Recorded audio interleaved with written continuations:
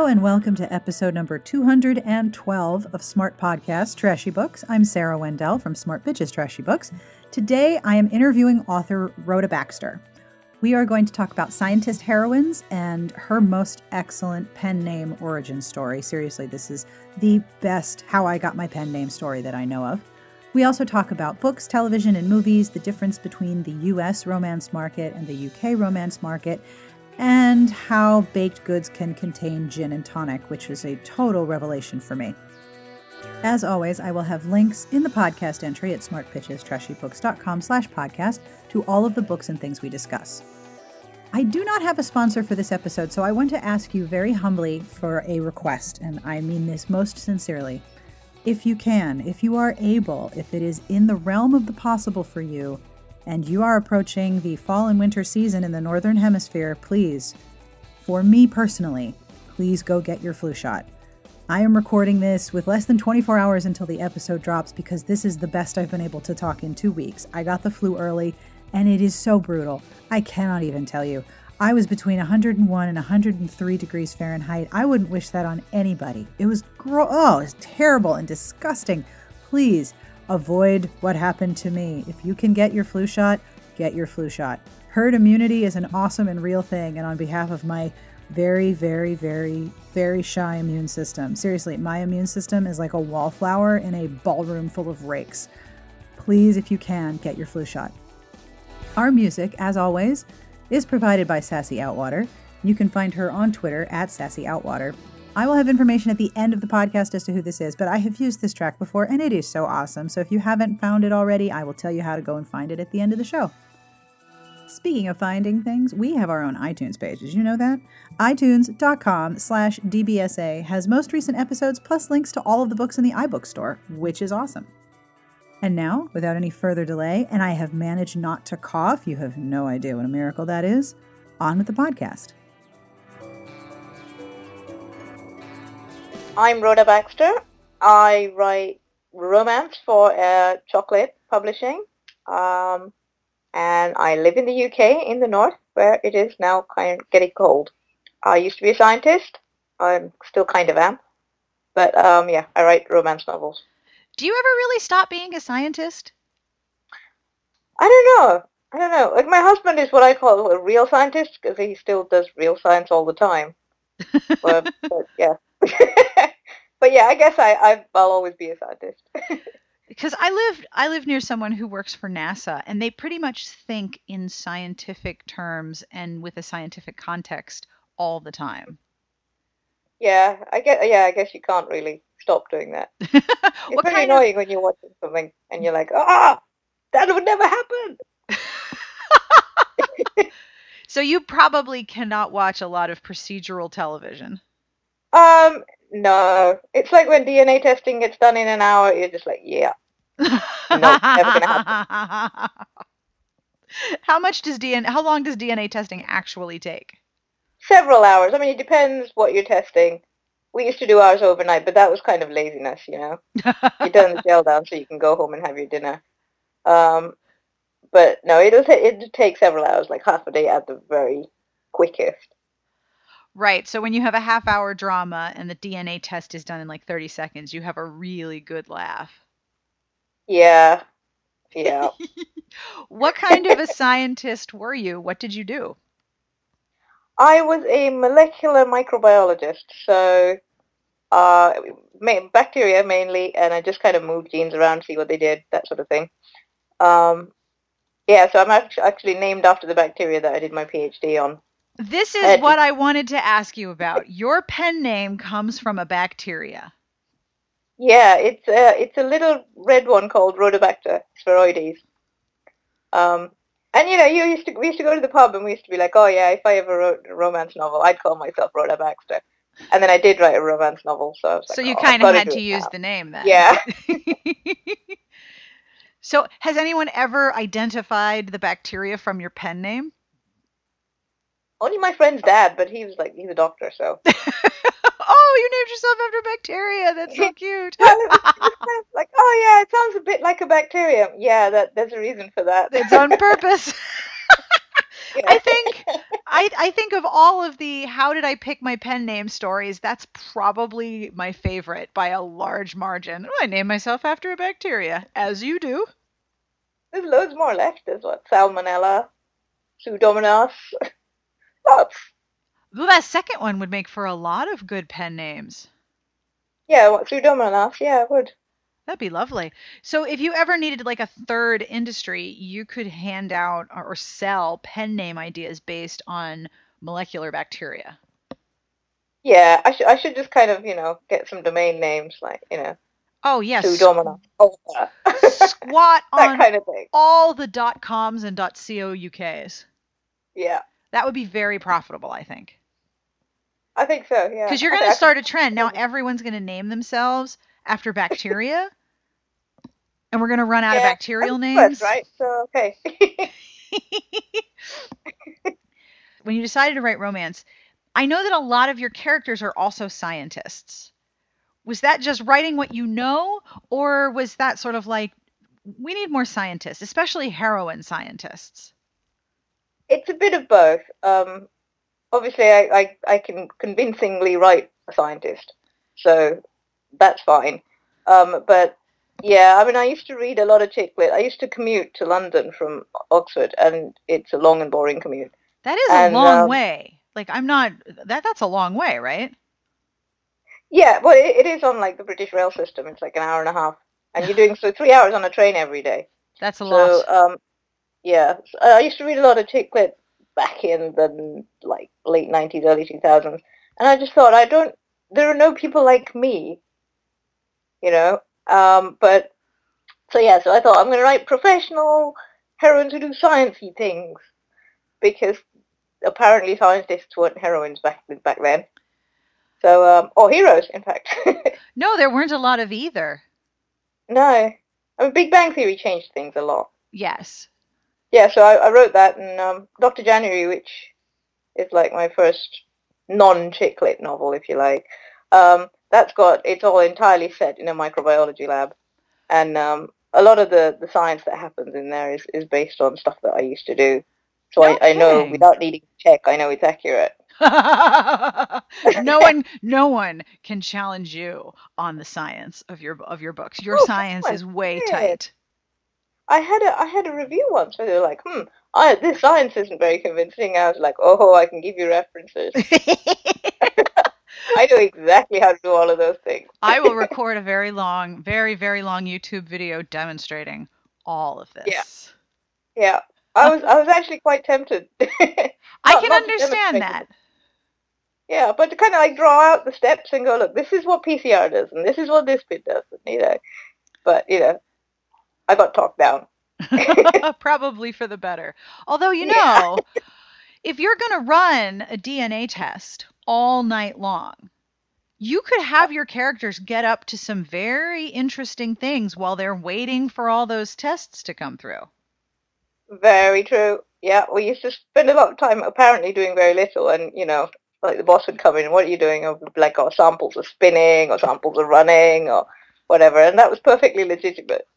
But we used to have in the lab an anaerobic cabinet, which had these gloves. You stuck your hands in the gloves, and then you press the vacuum, and basically you were stuck in there, and you had to operate it with your feet. And if for some reason you kicked the controls out of your reach, you were stuck. So we used to take a phone into the airlock with us, Right. and like if that number rang, you just kind of went and rescued whoever it was that was stuck. Right. And stuff like that, you could do a lot. Certainly Especially romantic. especially if you have the airlock phone and the person you get on the other end is someone that you really really dislike, who really gets along poorly with you. You have to go help them out because they're stuck in a Yeah, cabinet. yeah, it's the rules because it could be you next time. Ah, I'm already imagining the tension. That's just delicious. You wrote that, right? Actually, I don't think I put the airlock bit in, but no, I will save it for another one. All right, let me know when it's in because I'm here for that. Cool, I will do. So you have written a number of different books, and it's really interesting for me when I talk to writers who publish in the UK because the terminology that you guys use is slightly different. And I learned a lot about this when I was at RNA in Lancaster in July. So you have romantic novels, and then Yeah. you have chick lit, and romance is not something that is as widely used as a term. Is that right?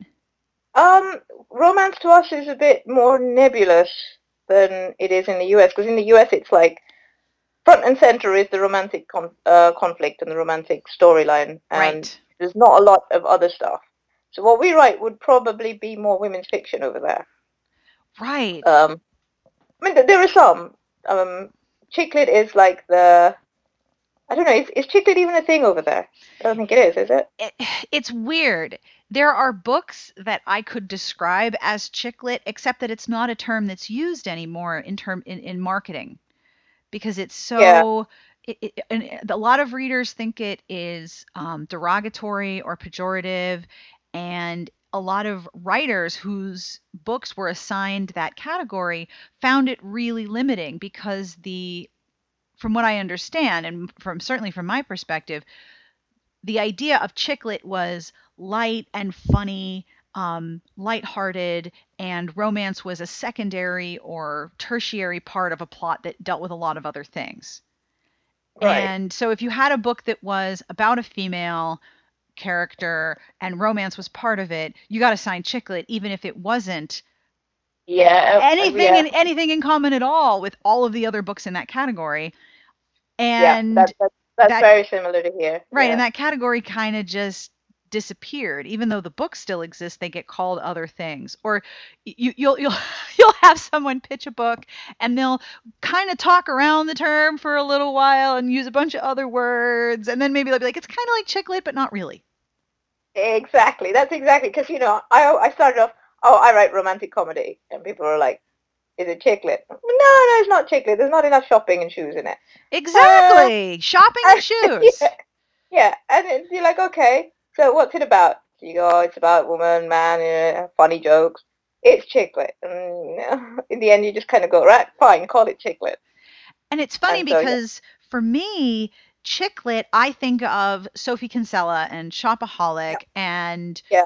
um, different. I think Jane Green was a chick lit author, and I don't know I of guess now there's probably crowbar Sarah Morgan into there, but only just. barely, yes, because romance for Sarah Morgan is primary to the story. The thing about Exactly. chick lit, one of my theories, this is totally my own theory. Um, Okay. The Wendell theory of chick lit. Cool. yes, I am as full of shit as anyone, basically. Grain of salt time. So my theory is that you can trace the evolution of a new subgenre by looking at what pieces it's made of. And my theory is that new adult is recasting chick lit in a bad economy, because you have heroines who are coming of age and experiencing autonomy for the first time. But instead Yeah, of having a wonderful economy where you get a job with a very high salary right out of college in a field that you're completely unqualified for, and you could go to Bergdorf's like on a whim, or if that's too yeah, boring, go to Barney's. Like, you have this wonderful economic future ahead of you. That is no longer the case. And so you have this same situation of experiencing autonomy, entering adulthood in a very financially and emotionally precarious time. And that is what has in part influenced the angst and the emotional depth of new adult, whereas the essential subject matter can be traced back to chick lit. Somewhere right now, many new adult authors are screaming at me. They don't know why. They're just facing the direction that I am in, and they are screeching in anger, because I know that I know that theory does not hold water with a lot of yeah. people. But I think that Oh, there's a I lot think of there's a new lot of adults. I think new adults. commonality. New adults not really huge here, so it still gets probably bundled into YA. Yeah, which is irritating because it's Not. yeah, as you slightly different. Yeah, it's more about becoming you than about I don't know fighting bigger things. But Yes. yeah, but it would be nice actually if it became one because that would nicely divide up the whole women's fiction romantic comedy what are we going to call the thing that isn't chiclet thing? What are we going to call the thing that isn't chiclet? I think is a question that a lot of people constantly ask because even the difference in the way the books look between the UK and the US Oh is a yeah, yeah, challenge. Like you have covers that are illustrations and silhouettes and cartoons, and yeah, I really like some of them, but to me as an American consumer, they send a completely different message. yeah. We occasionally, very, very occasionally, have people buy them thinking they're for children. Oops. Yeah, and they are so not. And yeah, that doesn't happen very often because, well, not so much now anyway. Used to do, but cartoony covers. If you're not used to it, Yeah, you kind of go, oh yeah, it's got like cakes and things on the front. and I'll buy shoes that. and possibly But slender legs with high heels on. yeah, you don't get so many of those now. It's No, mostly about it's tea shops at the moment. It's all like the cake shop in Cornwall and it's so funny. You have tea shops and Cornwall. We have small towns and cupcakes. Like we are never going to run out of cupcake bakeries ever. It's all bakeries and confectionery shops and cupcakes out coming out your ears in small towns. And yeah, I love how same around here. Yeah, the parallel in the UK is Cornwall with tea shops. yeah. Cornwall, I think, is a Poldark thing. Oh, totally. Totally a Poldark thing. It's also Which the series starts soon. yes, I think it is starting soon, isn't it? It is, yeah. And we've got Great British Bake Off as well. I know, and we don't. Do you know how far behind we are in what is actually aired in the States? We just got the end of the season where Nadia won, like Oh two wow. weeks ago. We're Yeah. so far behind you. It's like when our television station puts the Olympics on time delay. Like we know that this is over and it happened 6 hours ago. We're not stupid. With the British Bake You Off, it's like the what? Olympics Yeah. times 1,000. Like we already know we watched it on YouTube. Yeah. It was last year, for God's sake. And the worst was I knew. Okay, so my husband got totally hooked on the Great British Bake Off, which is amazing because we love cooking shows, but we don't like reality television. And it's like the best version of reality television with cooking. It's like the most brilliant mashup of both. It's And so freaking it's so British. it's competitive, but they're really nice to each other. Yes, the only thing that I would love make it that. more British, the only thing that would make it even more British is if they all had to stand in a queue and wait before they could enter the tent. Like that would make it Yeah. extra. That would be like the cherry on top of the showcase or the showstopper of the Great British Bake Off. Make it more British. Have them stand in a queue for like what, half an hour, 45 minutes? Then Yeah. let them Yeah. in. No reason, Yeah. no complaining. We're all just going to stand in line and then you're going to go inside. Anyway, it's like the most Probably, British thing. And so my husband is totally hooked on the Bake Off, and like it's on the DVR. He's like, oh, we have a Bake Off, we get to watch it. And I knew the ending. I knew that she won. I knew she made the Oh Queen's no. birthday cake. I was like, I knew all this stuff, and I had to like shut my mouth because Bake Off spoilers is like a really good way to break up a Oh, marriage, brilliant. right? Can't end my marriage Like over the the Bake only thing Off. I watch while it's being broadcast. Everything else I watch on catch up. Bake Off. Yes, My 8-year-old and I, she stays up and we watch it together. it's so adorable. And It's I'm brilliant. I I'm love I'm worried about Mary Berry. Like I'm a little worried about her because I'm Well, really she's worried she's gonna yeah. haul off and just pop him in the mouth. What, Paul Hollywood? Yes, I'm waiting for her to be like, "No, you're wrong, pal." But that would be an American. You can see how I'm tinged by American reality television. The scrum would be But, the American element. but when like Paul's really mean to them, you're just like, oh, he's being mean. But when Mary's really harsh, it Oh, hurts. oh, it guts you. Yeah, you're Oh, just I'm like, just oh, crumpled Mary inside. is Just harsh. I don't taste the basil. No. Oh, But it's in the first episode of this series, there's this bit where this guy is putting gin in it, and her eyes just go bing. oh, Brilliant. really? I'm sure the camera was just like panned onto her face just for that bit. That is a pretty British addition. I mean, like you guys have gin and tonic bars. Yeah, gin and tonic cupcakes. I'm gonna have to lie down now. I did not realize that was a thing that existed. What, gin and tonic No, cupcakes? I had no idea. This is gonna be okay. This is my moment. This is how I am gonna make $1 bazillion in the American romance market. I am going to write about a small town cupcake shop that sells nothing but alcoholic cupcakes. I'm gonna have gin and tonic cupcakes, margarita cupcakes. I'm gonna have caparina cupcakes, and oh my goodness, bourbon Sandra, you cupcakes. also. I'm just and bacon bourbon cupcakes. I'm sure those exist already. I'm gonna make alcoholic cupcakes. Well, there you go then. That's that's bound to be wonderful. Right? They'll be the best Yeah, reality show based on this like a series. alcoholic cupcake recipe book spin-off. Totally. Gin and tonic cupcakes. I feel like my world has just expanded. Oh, Wow. Thank there are you. good cupcakes. You could have gin and tonic cupcake. Why not? Sure, why not? Of course. So with your books, one of the things I learned from you when we spoke at RNA was that chocolate has a bit of a different publishing process. And this was like a hard right turn from alcoholic cupcakes, but I'm super curious because it is chocolate, technically, I guess it's chocolate. Yeah, So, technically, and we're all partial to cupcakes and gin and tonic. So yeah, well, I mean, you guys have a whole break for extra food and pastry. yeah, That's very really don't. civilized. How do you cope? We don't have tea time. We're all workaholics over here. We eat bad snacks from a vending machine. We don't take a break. I remember when I went to the when I went to a conference in Australia, GenreCon, a couple of years ago, they had breakfast and then morning tea and then lunch and then afternoon tea and then dinner. And I was like, I'm going to gain 90 pounds at this conference. There's food every 3 hours. This is the most civilized conference I've ever been to. It was amazing. Yeah. See, this is Well, what to be honest, happens. This is what happens when you break up with the UK officially. Like we did that, 200 odd years ago, and now we don't get tea. yeah, you lose tea time. I We mean, lost come tea on, time. what a What? cost.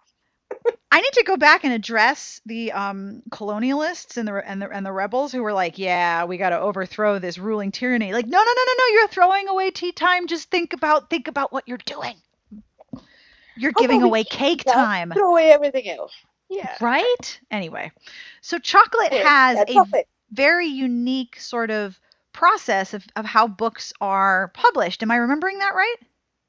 You are. So we submit a synopsis, and um, then kind of, so long as it's in the romance genre and it has the hero's point of view, it gets sent, the actual full manuscript gets sent to a reading panel called the chocolate tasting panel. Okay, that's And brilliant.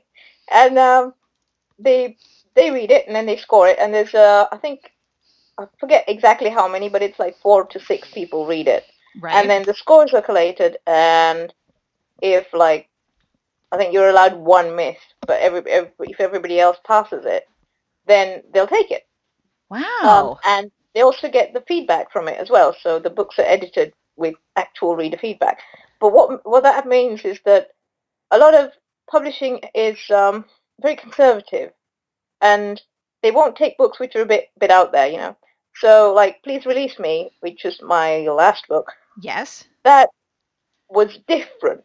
Oh, It was yes. romance, but even for here, it was more women's fiction, and it wouldn't have got through the selection process anywhere else because it was different. It had a paranormal element to it. It was about grief. And there was a little bit of love in there, but it was just different. Nobody would know which pigeonhole to stick it in, and the readers just went, "Yeah, we like it." And then again with the diversity thing, I've been sneaking Sri Lankan characters into my books all along. So there's always at least one Sri Lankan character in my book, Oh, and that's very great, devious. it is, yes. Surprise! Sri Lankan characters. Haha. Yeah, ta-da! There's a random person walking past with a Sri Lankan character, whatever. Yeah, and so Grace is half Sri Lankan, and I did wonder, would that be an issue? But no, readers didn't even notice.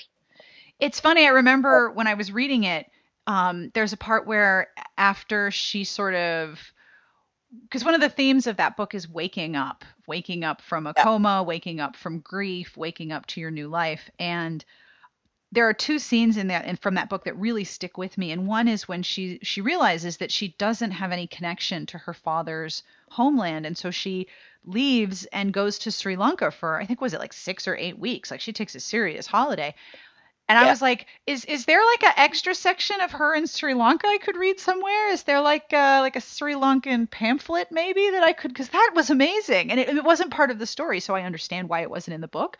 But that must have been Yeah, I actually amazing. wrote some of those scenes. I should put them in a deleted scenes section, shouldn't I? Yeah, yes. Because that's, I mean, it's an interesting way to introduce a character to a culture that is partially hers that she's never experienced in person, immersed in it.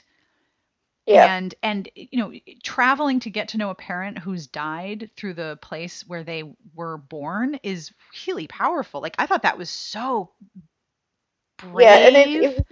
it was the place that he was born, but he hadn't been back. Yeah. Like for her entire life, he'd never been back, but he still talked about it as home. And I think that as a way of managing and navigating her grief, that is just very, very brave because, grief is all about how painful it is to be surrounded by the things that are familiar that remind you of the person who's gone, but also wanting the familiar because it's comforting. And she's like, I'm going to go and find out about my father who never went back to Sri Lanka, and I'm going to go there and learn about him. Like, that's just really incredible. Yeah, but with Grace though, she never really got to grieve for her father properly in the first time round No, because it's no. all about she's kind of trapped in this whole grief thing, Yes. and so her father dies and then mother falls ill, and she just never gets the chance to assimilate it all. And so yeah, a lot of it, part of it, the clearing out the house eventually is symbolic as well, and that's kind of her reconnecting with her parents as they used to be, as they would want to be remembered rather than as sick people that she had to look after. Yeah, so there's a little bit of that, and I guess the next stage from that is connecting with her father and the bits that she didn't see of him. And the other scene from that book that I remember so clearly is the scene where she's looking at the calendar after her mother has died and there's nothing on it. There's no doctor's appointments, there's no trips to the hospice, there's nothing on the calendar. Mm. And she's gone from being completely busy to having nothing to do because her role as caretaker is over. Yeah, yeah, and it's hard to move on from that because it took over her life. Right, right, I right, mean, right. and I'm kind of middle aged now, and Yeah, a yeah, lot me of too. a lot of I don't think I'm middle aged, and then suddenly I remember, and it's horrifying. But no, a lot of people my age are now in that sandwich generation where we're looking after children and looking after parents. Yes. And yeah, and I kind of wanted to explore that a little bit as well. I mean, Grace doesn't have children because that was just too complicated. But yeah, that kind of your caregiver to somebody younger than you and somebody older than you, and they both sets have demands. Yeah, so that was kind of what I was trying to explore. But Grace's whole being is centered around being this carer. She gave up everything else in her life apart from work. That's the Yes. one thing she still has. And that's kind of the other thing she defines herself by. But I didn't go into that a lot. Yeah, and then kind of left that side of it because I wanted to focus more on the grief and coming out of grief and waking up, as you say. And like you said, that's a hard sort of niche to define in terms of what kind of a book is this? Yeah, yeah. It doesn't comfortably fit in its.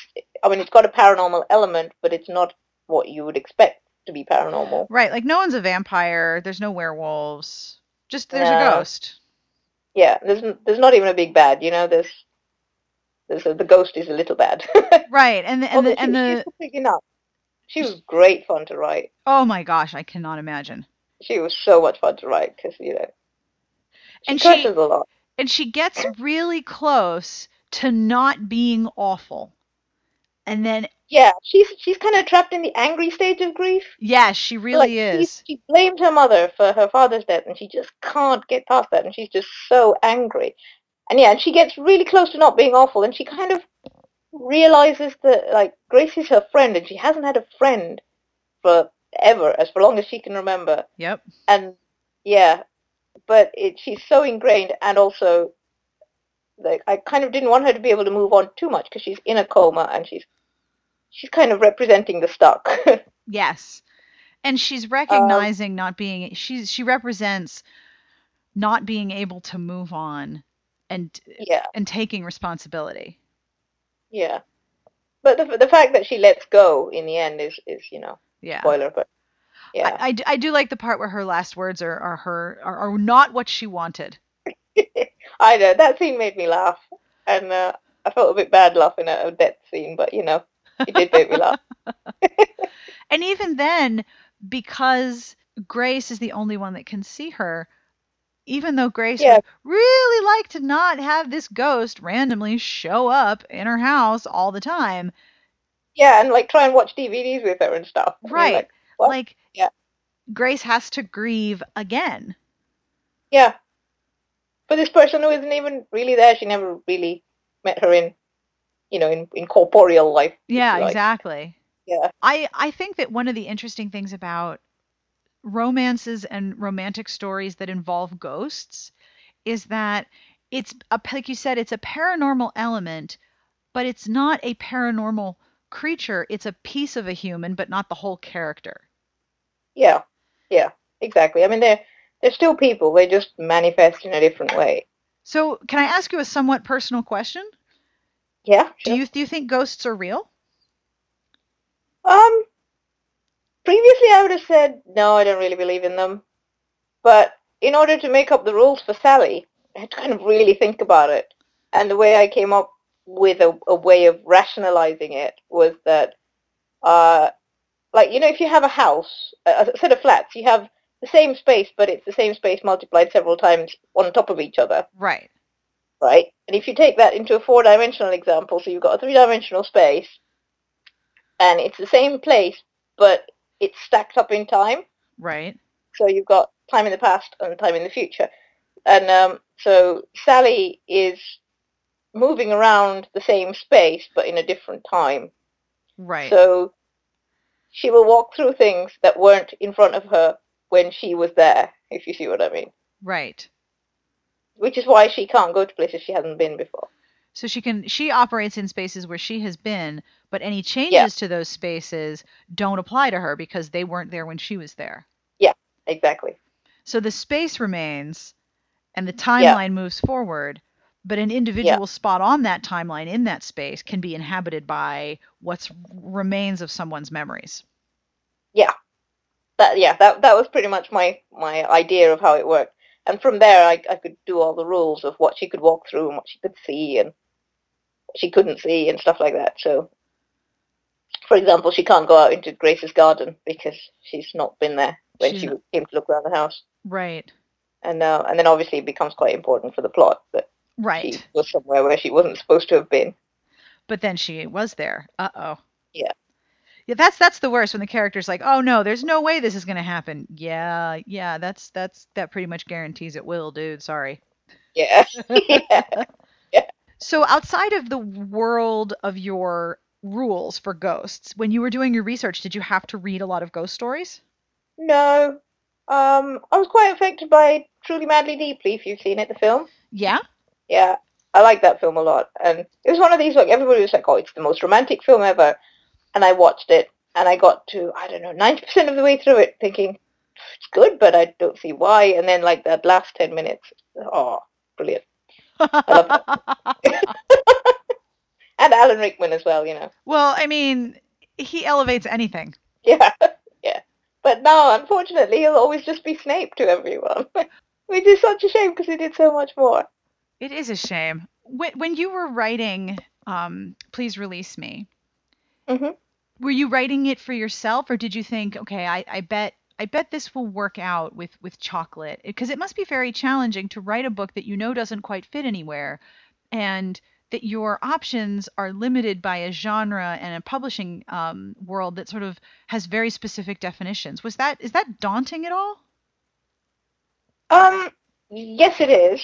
But I'm very lucky that chocolate has this system because, um, yeah, they take some very different books. We've got quite a few books. Jane Lovering writes slightly. She writes what she calls dark psychological fiction with jokes, which wouldn't fit anywhere else. And yeah, and like the scientist heroes, they don't tend to fit in regular genre fiction very well, and the scientist heroines. Um, so yeah, and it does writing for Chocolate gives me the freedom to write. For example, Girl in Trouble, which isn't out yet. That's about a woman who doesn't want to have children. And again, you never get that past a publishing house. But it got through the tasting panel. So they were like, yeah, okay, we'll go with that. And, that's another underrepresented minority. Yes, it is. Yeah, so that's quite nice to be able to do that. When I was writing Please Release Me, I just wrote the book. Wrote the book the way it had to come out. It was just one of those stories that was just nagging. But yeah, I write two kinds of romance. So I tend to write Dr. January and Please Release Me are slightly darker. And I'll write a slightly darker book, and it takes more out of me, if you see what I mean. Oh, I absolutely understand that. Yeah, and then I have to write something kind of slightly lighter and not frothy, but frothier, just to kind of release the tension. So I kind of alternate between dark and not so dark. With Please Release Me came out last year for you, and I think it came out earlier this year for me. I have no sense of time. Yeah, it came out in paperback in June, July, something like that. Yes. What are you working on now? What are you writing? Can you tell us about it? I'm currently writing something that's very English. It's set in Yorkshire. I used to live in West Yorkshire. Is everyone just standing in a queue? No, but there's a lot of cake. Okay, I'm here for this. Go ahead. There's like cakes and buns and things, yeah, and a lot of snow. Because it's one of the few places in England where you will actually get a white Christmas. Oh, so, that's excellent. Yeah, so yeah, and then after that, I'll probably go back to the world of Girl on the Run and Girl Having a Ball, because my next book, Girl Having a Ball, is coming out next month. Oh, really? Oh my gosh, tell us about it. It's actually a re-release because it came out with Unseal Press years ago, but I had to update it because there's lots and lots of emails in it, and we had to update it to WhatsApp because WhatsApp wasn't a thing when I wrote it. And now we've had this discussion, and we were like, would they text each other, would they email each other, or would they just WhatsApp? So they're just WhatsApp. So I had to go through and like replace all of these emails and text messages. And yeah, that one's set in Oxford, and it's probably new adult, actually, thinking about it. It's about somebody who's 22. She's always had her big brother to look after her, and her big brother has got married, and they're expecting a baby, and she can feel the distance, the drifting apart, and she's trying to prove that she can stand on her own 2 feet. And she's setting up as a party organizer, so she ends up trying to organize this ball in a old manor house in Oxford. And it's to raise money for a Sri Lankan charity, so I got lots of Sri Lankan food in there. Surprise! In there. And yeah, so it's all about that, and it's about her becoming independent, and obviously there's the romance element as well.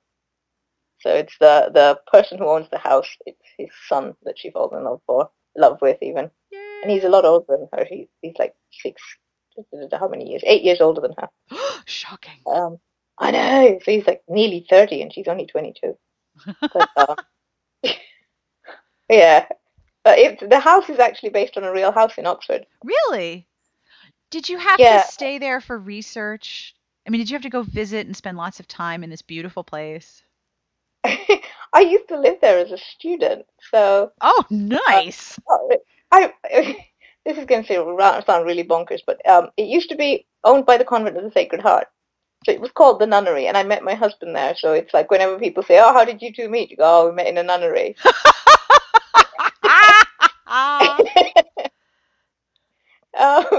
So yeah, it's based on this real house. I don't think it belongs to the convent anymore. I think they sold it, but at the time it was fantastic. It was a brilliant place to live. And obviously I had the ready-made location for a story. Yeah, no kidding. We found the World War II blackout blinds. We put them up and we turned the living room into a disco, which the heroine does in the book. Okay, that's brilliant. It's really fun. It's really fun to write as well because I'm kind of reliving my past. So Dr. January was me reliving days in the lab. Yeah, Girl Having a Ball is me reliving the nunnery. Well, I remember interviewing Sarah Morgan at one point because she started writing medicals for Harlequin Mills and Boone, and she was a nurse by training. Yeah. So she was writing medicals, and it told me that one of the reasons she started writing medicals was that A, there were more happy endings if she was writing them, and B, in her world, in her medicals, the doctors always listen to the nurses. Like no one ignores the nurses. The doctors always listen because Right. if someone Which was a doesn't happen. yeah, exactly. Yeah. And if someone was a complete jerk, she could, write them into the book and then have horrible things happen to them. So maybe what you're doing is making everything the most idealized, awesome version of what happened. Yeah, probably. Yeah. I also write about lawyers a lot. I work in technology transfer in a university, so I work with patent lawyers a lot. And Oh, they are basically there's that scientists who became lawyers. I was gonna say they're like scientific brains in lawyer bodies. Yeah, yeah, pretty much. Well, So that yeah. must be fun. Well, Girl on the Run is set in a patent attorney firm, and I actually had a patent blog review it, and I was so nervous. I thought, oh, I hope there's no holes in my patent law, you know. There were, thank goodness. So yeah, because there's an actual like suspenseful search for prior art in it, which they thought was hilarious. Yeah, no, luckily no holes in the patent law, so that's good. Well done. So my other question that I always ask people is, what are you reading right now that you recommend? I've just finished reading Fallen by Julie Cohen, Oh, which is how did you like it? I really like that. I really, really liked it. It's not romance. There's like a tiny romantic subplot in it, but it's about these three women.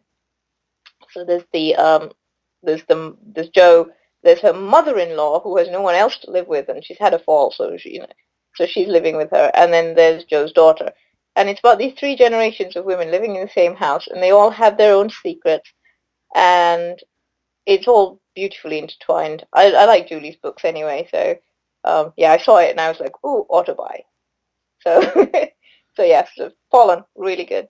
And I've just read you reviewed Bollywood Bride on the blog recently. I'm reading that. Oh, isn't Sonali Ball. Sonali wonderful? Yeah, she's brilliant. I really enjoyed that.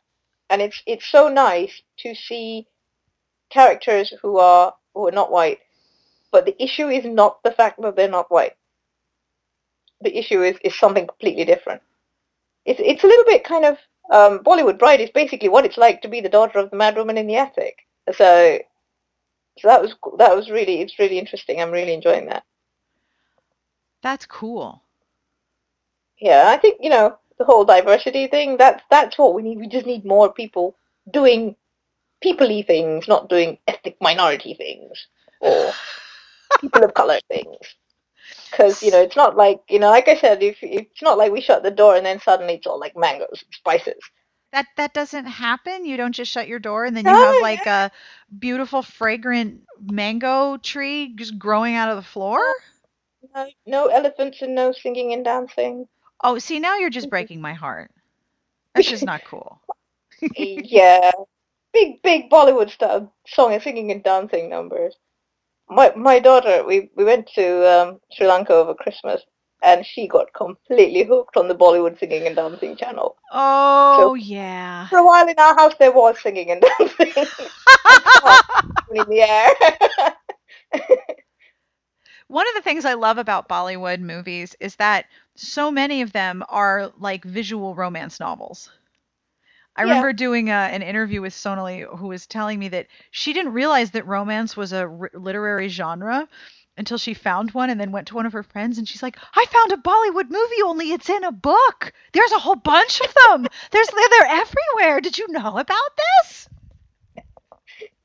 yeah. Well, that I hadn't thought of it that way, but you're right. Yeah. Well, because growing up in Sri Lanka, we had a lot of Bollywood films. I mean, I don't speak Hindi, but you don't need to understand it because it's so visual. Yes, and You can follow the story. it's all sort of, if you don't understand the language, the song, the costumes, the body language and the actual physical movement Exactly. make Yeah. it very, You very still clear. follow the story. You can still get the sense of what's happening. Yeah. Yeah. Definitely. I remember I was Yep. watching one, and of course I cannot remember the name because I'm horrible. Um, I want to say they were wedding planners, and they were competing with a really, really, really big firm. And so Okay. what they did was basically put together weddings that were very simple, and instead of being like extremely expensive and very, very high class and extremely elegant, they were very simple and intimate, and people sort of like started booking them because it was very trendy. And Oh, there, this sounds great. I'm gonna have to look it up. oh, I will Oh, find it for you. I will find it for you because I just have to remember the I am the worst person. It's not even just titles in other languages. I cannot remember titles in English either. I just remember the pictures. But there is a sex scene in this movie. yeah. Really? In a Bollywood movie? Is that Yes, allowed? there's a love scene, and I was like, "Oh my God. Oh my God. What, are you serious?" Oh, and they're, "Oh wow. my God, the camera hasn't panned away yet." Like I had my mouth open like down to my knees like, "Whoa." It's called, I'm going to say this wrong, so everyone who actually knows how to say this, please forgive me. It's Band Ba'aja Ba'araat. Okay. I I will look that one up. But if you look up Bond Baaja, it'll come up. The the actors are terrific, and it's super adorable, and it's friends to lovers, which is like totally my catnip. Oh, that's cool. Yeah. I like that's my favorite thing. Um, I I I particularly like, have you seen Monsoon Wedding? no. That's in English. Oh, that's very convenient. I cannot remember the title of that one as well. Monsoon Wedding? Yeah. And Ooh. it's about a rushed wedding, if you like, but it's about a Indian wedding and Uh-huh. about the family and about the sisters in it. And it's one of those where I thought, yeah, because going back to the whole diversity thing, when I read, we get a lot of literary fiction in England, which is about Asian characters, but it's almost fetishizing the Asianness. And but Monsoon Wedding, it was about a middle class Indian family, and they spoke like people I would recognize. They acted like people I would recognize, And some of the problems they had were the sort of things that you might see. And just the way the family interacted and all of that. It wasn't all like, oh, this traditional birthing bucket and this traditional this, traditional that. They were just like normal people, Right. but in India, and I liked that a lot. I took my husband to see that, and then we went to see My Big Fat Greek Wedding, and that basically summed up everything that he was. This was before we were married. I was just like, watch those two films, and then that's you. That's what you're gonna get. This is really, I'm looking at the plot summary of Monsoon Wedding. There's a lot that happens in this movie. Yeah, yeah. But there's singing and dancing, so Well, that's good. yeah. Well, that's how they all end, right? Everyone dances at the end. Yeah, yeah, So instead of, riding off alone on a horse into the sunset with yeah. misery and sadness and The vibe. isolation, Yeah, you go dance. Woohoo! which is, I mean, perfect happy ending territory, right? Oh, totally. Maybe more books should end with dancing. I mean, it's hard to write dancing in a book, but more dancing would be good. Yeah, yeah. Or just jumping up and down. People jumping up and down. So, are there any other books that you want to make sure that you mention to tell people about? Because it's very interesting to me how similar in some ways and very different in other ways the UK and US markets are when romance and romantic books are concerned. I mean, British romances are, if you're kind of into character-driven stuff, which is a bit more than just a romance, so kind of the romance is an element of it, then yeah, British romances will be the thing because we seem to have a lot of that. I have here because I was thinking about what to say, and I found I've got a list of scientist heroes and heroines books, if you like. Sure, why Um, not? Bring it on. well, from the chocolate ones, we've got obviously microbiologists. We've got Dr. January, Right. and then Grace in Please Release Me. Right. And we've got Sweet Nothing by Alison May. That's got a maths PhD in it. How I Wonder What You Are has got an astrophysicist in it. Bring Me Sunshine's got a biologist in it. And I'm going to pronounce her name wrong now. It's Viri McFarlane, I think.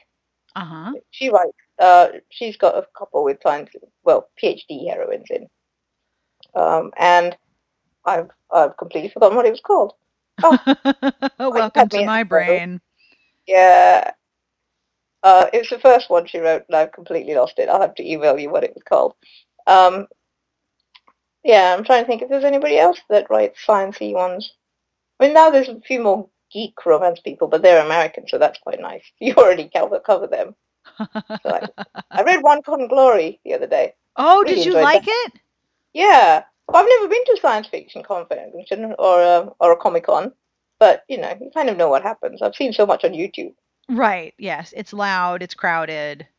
Yeah, yeah.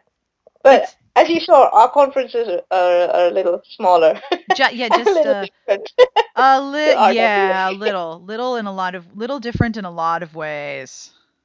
Yes, more cake. Oh, sorry, more cake breaks. More cake Yeah, breaks, which cake, is very, yeah, very nice. yeah. The food was good there. I liked that. Because the British, your main courses, take it or leave it. You can have it bland, but pudding, you do not mess with pudding. Pudding is the thing. Oh no, pudding is serious business. Yeah, they're gonna have to find you this recipe for gin and tonic cupcake. And that is all for this week's episode. I want to thank Rhoda Baxter for hanging out and talking with me. This is another interview that I ended up doing twice because the audio on the first go around was not so good. So I am very grateful that she took yet more time to hang out and talk with me, and I hope you enjoyed it. If you are curious about some of these books, you know where to find them, right? smartbitchestrashybooks.com/podcast, episode number 212. You can find it at the top of the page, or near the top, unless it's like, the same week, in which case it's at the top. But, you know how blogs work. They're chronological. As I mentioned during the intro, I don't have a sponsor for this episode. Fear not, the transcript will still totally happen as usual. And if you're thinking, I would totally like to sponsor an episode of the podcast, I would totally like to talk to you about it, you can email me at sarah@smartbitchestrashybooks.com. And if you would like to support the show for as little as $1 a month, which would be so amazing, have a look at our Patreon at patreon.com/smartbitches. I am immeasurably grateful to everyone who has taken a look, shared the link, sponsored the show, helped us out. You're awesome. Thank you, thank you, thank you, thank you. And if you're listening and you're thinking, what are you talking about? Patreon.com/smartbitches. Thank you again. The music you're listening to is provided by Sassy Outwater. She's on Twitter at Sassy Outwater and on Facebook at Positively Sassy. That's PAW, Positively Sassy. This is Shadow Orchestra. This track is called Sweet as a Nut, and you can find this album on iTunes and Amazon, and you can also check them out on their MySpace page. And as always, every time I get to mention MySpace, my soul is 12 degrees lighter filled with joy because MySpace. I just want more bands to be on Friendster because I'm old enough that I miss Friendster. I'm also really hopped up on cold medicine, so I miss weird things. If ever there was a time for me to take live calls and answer random questions, this would be it. But unfortunately, I think it's nap time. But before I go, I want to say thank you to you, yes, you, for listening, because it's awesome that every Friday I get email and tweets and messages saying, I love this episode. I love doing the podcast so much, and I'm so grateful that you tune in each week. So thank you very much. And if you have recipes for gin and tonic cupcakes, I would like to see them, because seriously, alcoholic baked goods, small town romance, mark my words, that's a massive moneymaker. Like I said, hopped up on cold medicine. So on behalf of Rhoda and me and everyone here, including my cats, we wish you the very best of reading. Have a great weekend.